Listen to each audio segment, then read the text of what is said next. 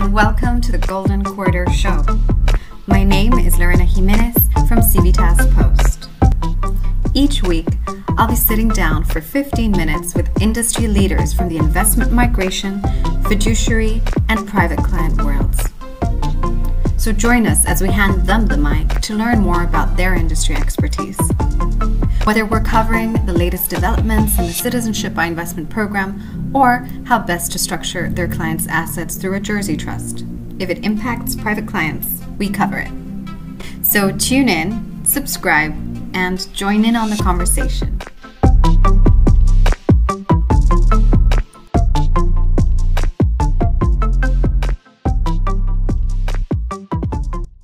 Niklas, thank you so much for joining us today on the Golden Quarter Show. It's a pleasure having you on. Yeah, thank you, Lorena. It's great being here. Fantastic. So today we're hoping we're going to be able to cover a couple of areas in terms of crypto assets, also the taxation of them to some degree, and tie it back to how it links to the growing interest from private clients, family offices, and so forth in this very popular asset class now. So obviously we've become aware of your profile and you've recently co-edited a book on crypto taxation, which was quite interesting. So for the benefit of our listeners, perhaps if you could give us a bit of a rundown in terms of your interest in crypto assets and specifically what led you here as a tax lawyer. Yeah, well, how did I discover Bitcoin and then crypto assets? It started in 2013 and I was reading a few books on cryptography, a very sort of niche area. And there was in particular one book by a BBC science journalist. And I was really interested in the whole topic. And then somehow by chance, I discovered Bitcoin, this new cryptographically secured electronic money system. And I dug into that, did research, purchased my first Bitcoins in 2013. And at that time, I had really no idea. Over the years, I sort of studied this more and more. And in 2017, I really earnestly got into the space. I published my first book, which was in German and which is a kind of FAQ type overview of the technology and legal and tax aspects. And then in 2020, I did this gargantuan exercise in editing this 740-page book on crypto taxation in 40 countries, which took a few months.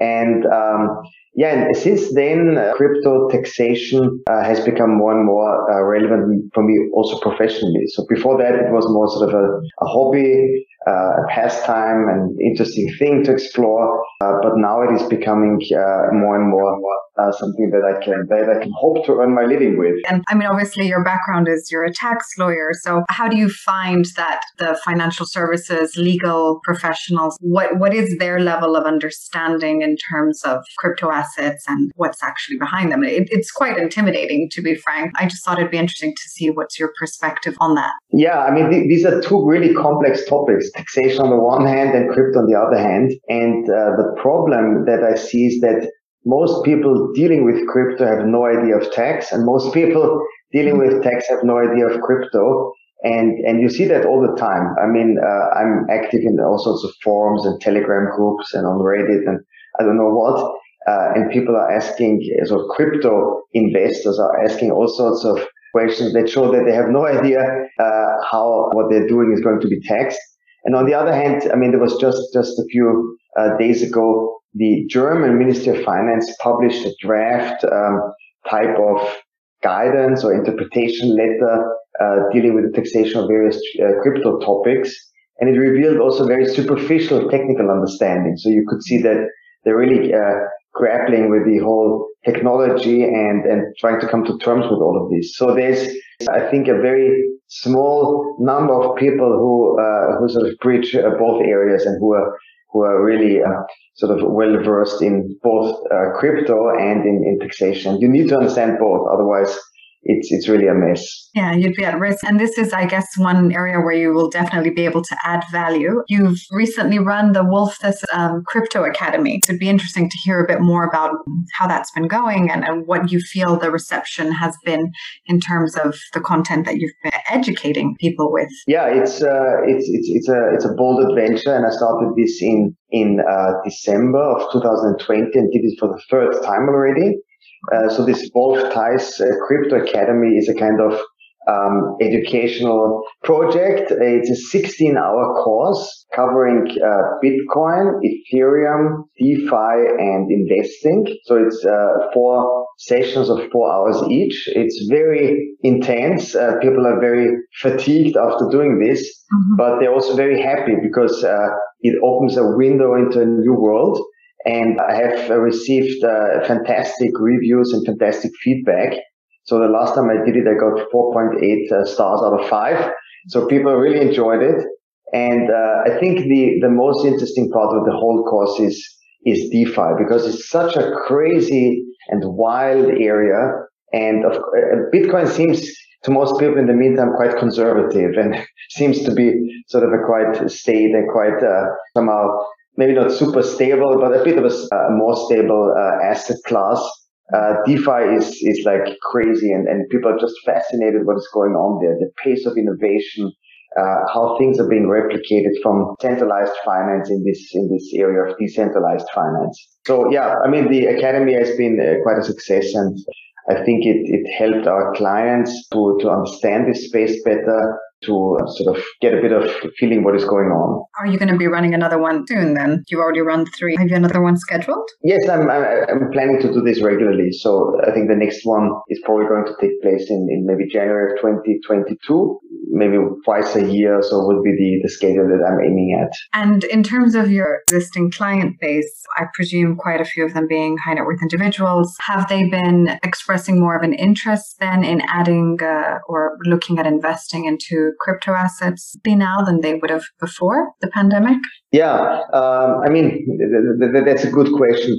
I personally am sort of in this tax field, dealing a lot with high net worth individuals and family offices. And I see that there's a growing interest in investing in this new asset class. However, it's not like a stampede, and it will certainly take a bit of time. Today, we're joined by Niklas Schmidt.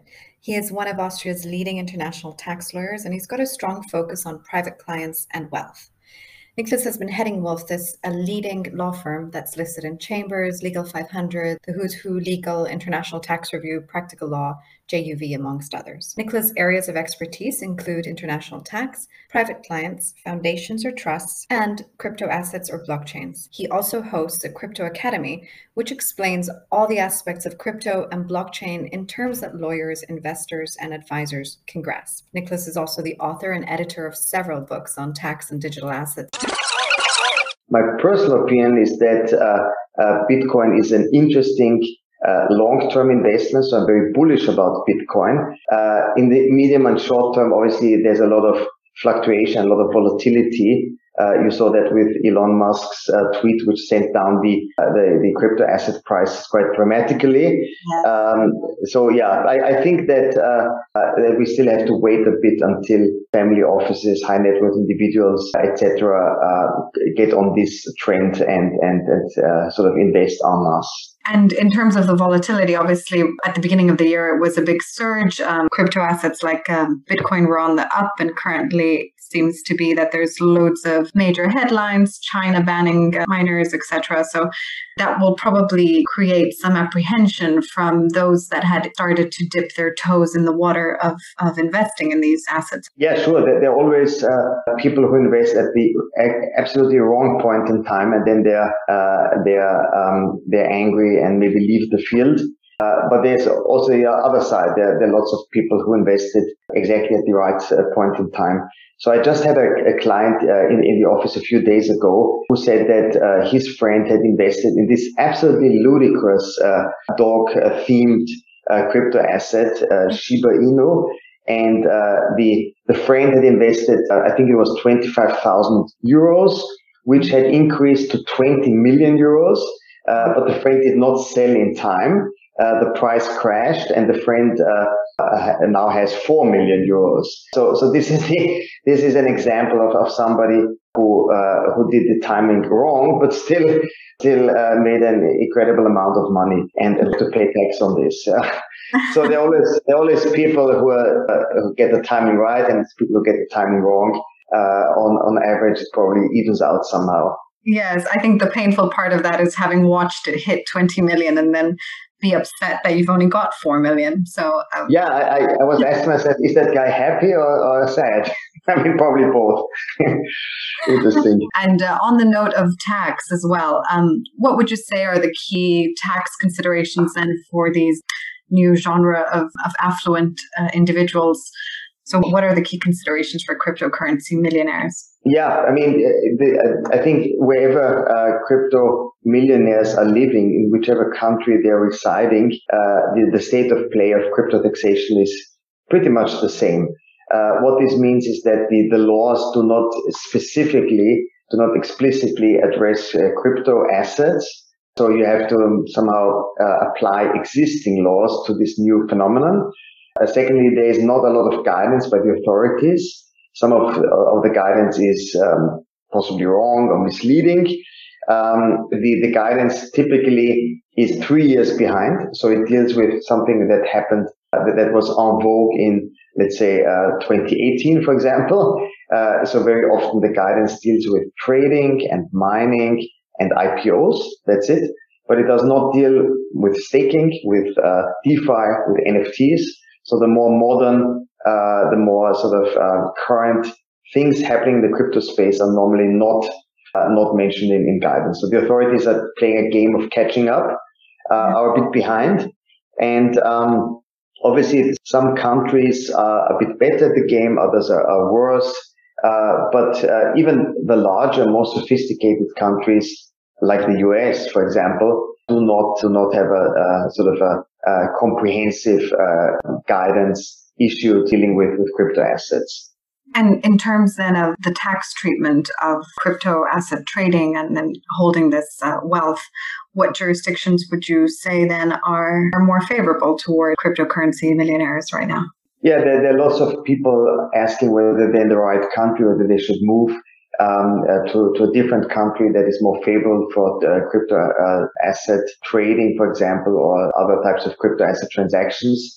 And there are a few countries which do not tax capital gains. So Switzerland is very often mentioned in this respect. Although in Switzerland you have wealth tax, and that could be a factor that has to be taken into consideration.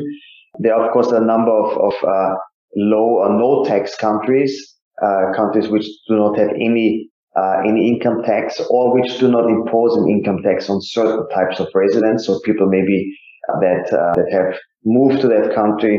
I mean, Italy has this special regime where you pay a lump sum of 100,000 euros and are not sort of taxed on any of your income. So this is the only tax that you pay. So if you have a very high recurring gains, then this all will be covered by this 100,000 euro tax payment. I mean, the UK has its sort of special regime, the resident non-dom regime. Malta and Cyprus have similar regimes. In Portugal, you have a regime, the non-habitual resident regime, which also seems to work quite well.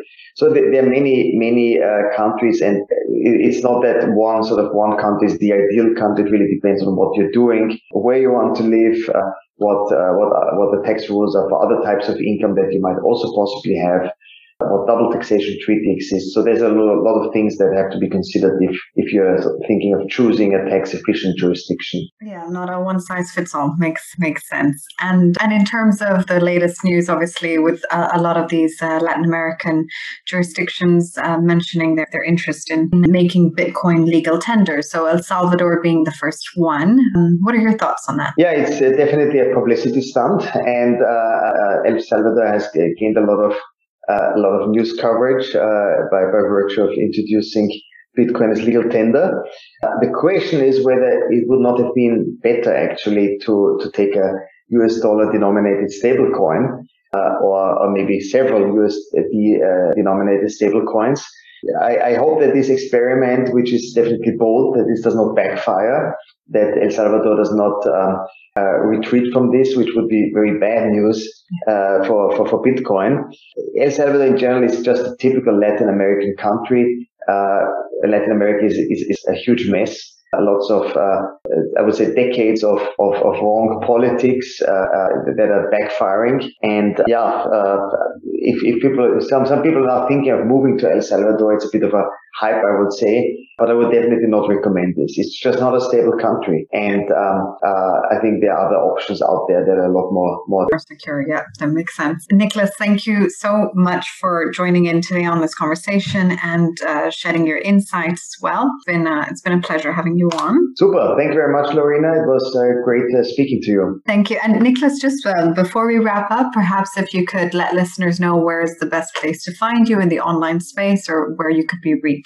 Yeah, you can reach me most conveniently on LinkedIn. So my name is Niklas Schmidt, and if you type in my name, you will easily find me. I do a lot of posting on tax and crypto related topics there. So if you follow me, then we can stay in touch in that manner. That sounds great. Thank you, Niklas, again, and have a great rest of the day ahead. Super. Thanks, Lorena. Take care. If you enjoyed this episode, then please share the link with colleagues or peers, or subscribe on our website to our industry publication that is issued once a month, where we publish content that's focused exclusively around international tax, investment migration, and private wealth. As a media and marketing firm, we offer content publishing, industry-specific content writing, media and press promotion, social media management, and advertising services for our B2B clients.